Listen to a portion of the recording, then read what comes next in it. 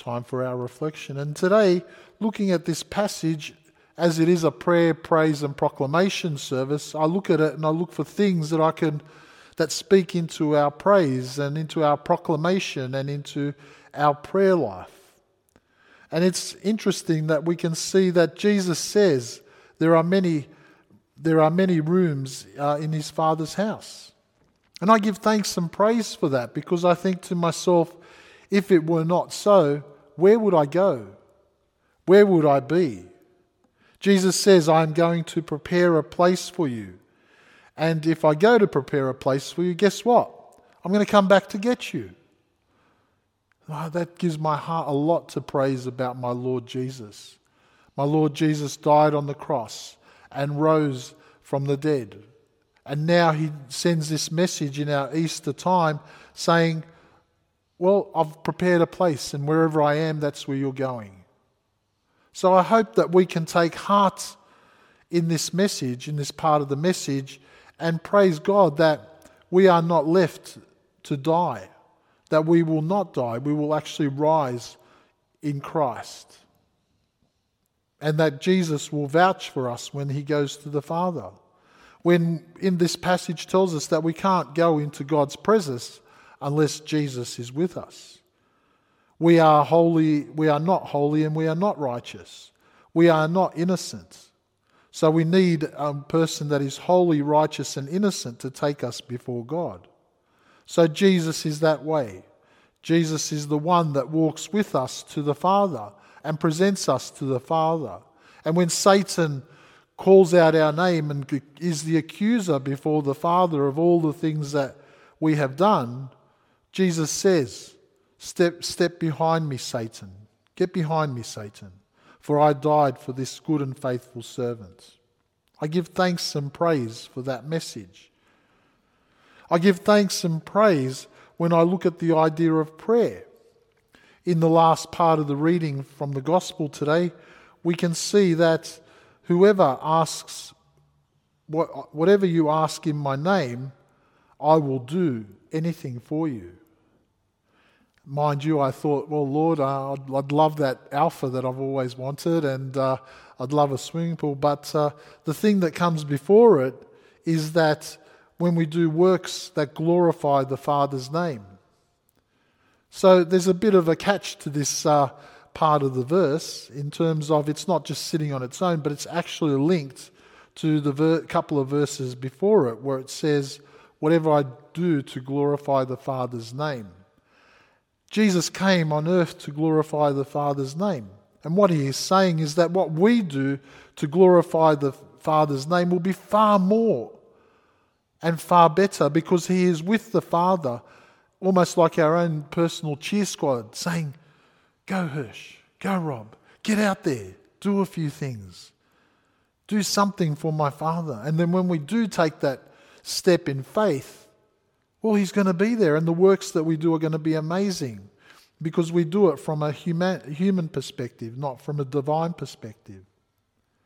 And so when we struggle in releasing the kingdom of God into our context, well, we pray.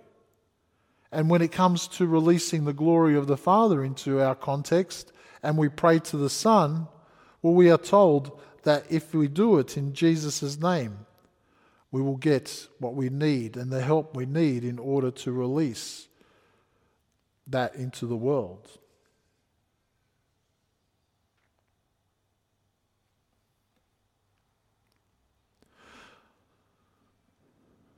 I also see in this a lot to proclaim. So we've got our praise, we've got our prayer, and our proclamation part is the part where we look at what is the way, the truth, and the life.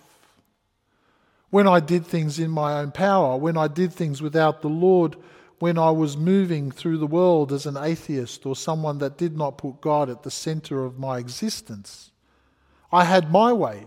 I had the way of Rob. And it wasn't a very successful way.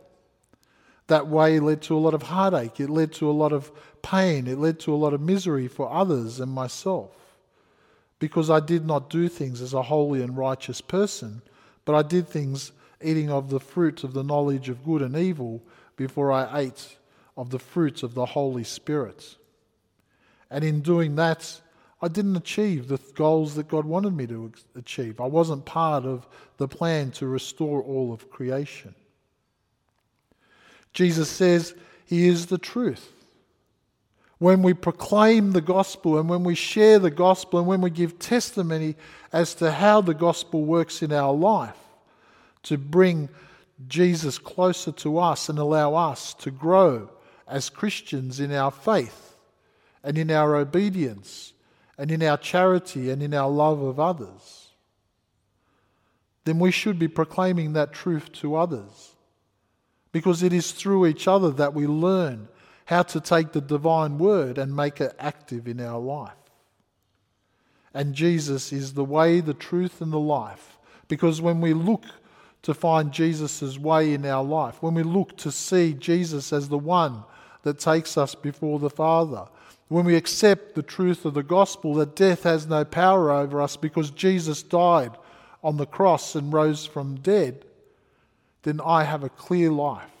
I have a clear path to eternal life. A path that says I am not dead in my own sin, but I am alive by the blood of Jesus. So as we have today's prayer, praise and proclamation service, can I ask you to be empowered by this passage, to pray more, to ask God for help, to ask in Jesus' name for the help that you need in order to proclaim his kingdom, in order to release what God wants to do in the world? Can I ask you to give praise for the fact that you are one of the few that already believes in Jesus and is on your way to be in the Father's house? And can I ask you to keep proclaiming the message in a world that doesn't want to hear the message? Can I ask you to keep proclaiming the message that by the death of Jesus we shall rise from the death in our own sin to eternal life? The Lord be with you.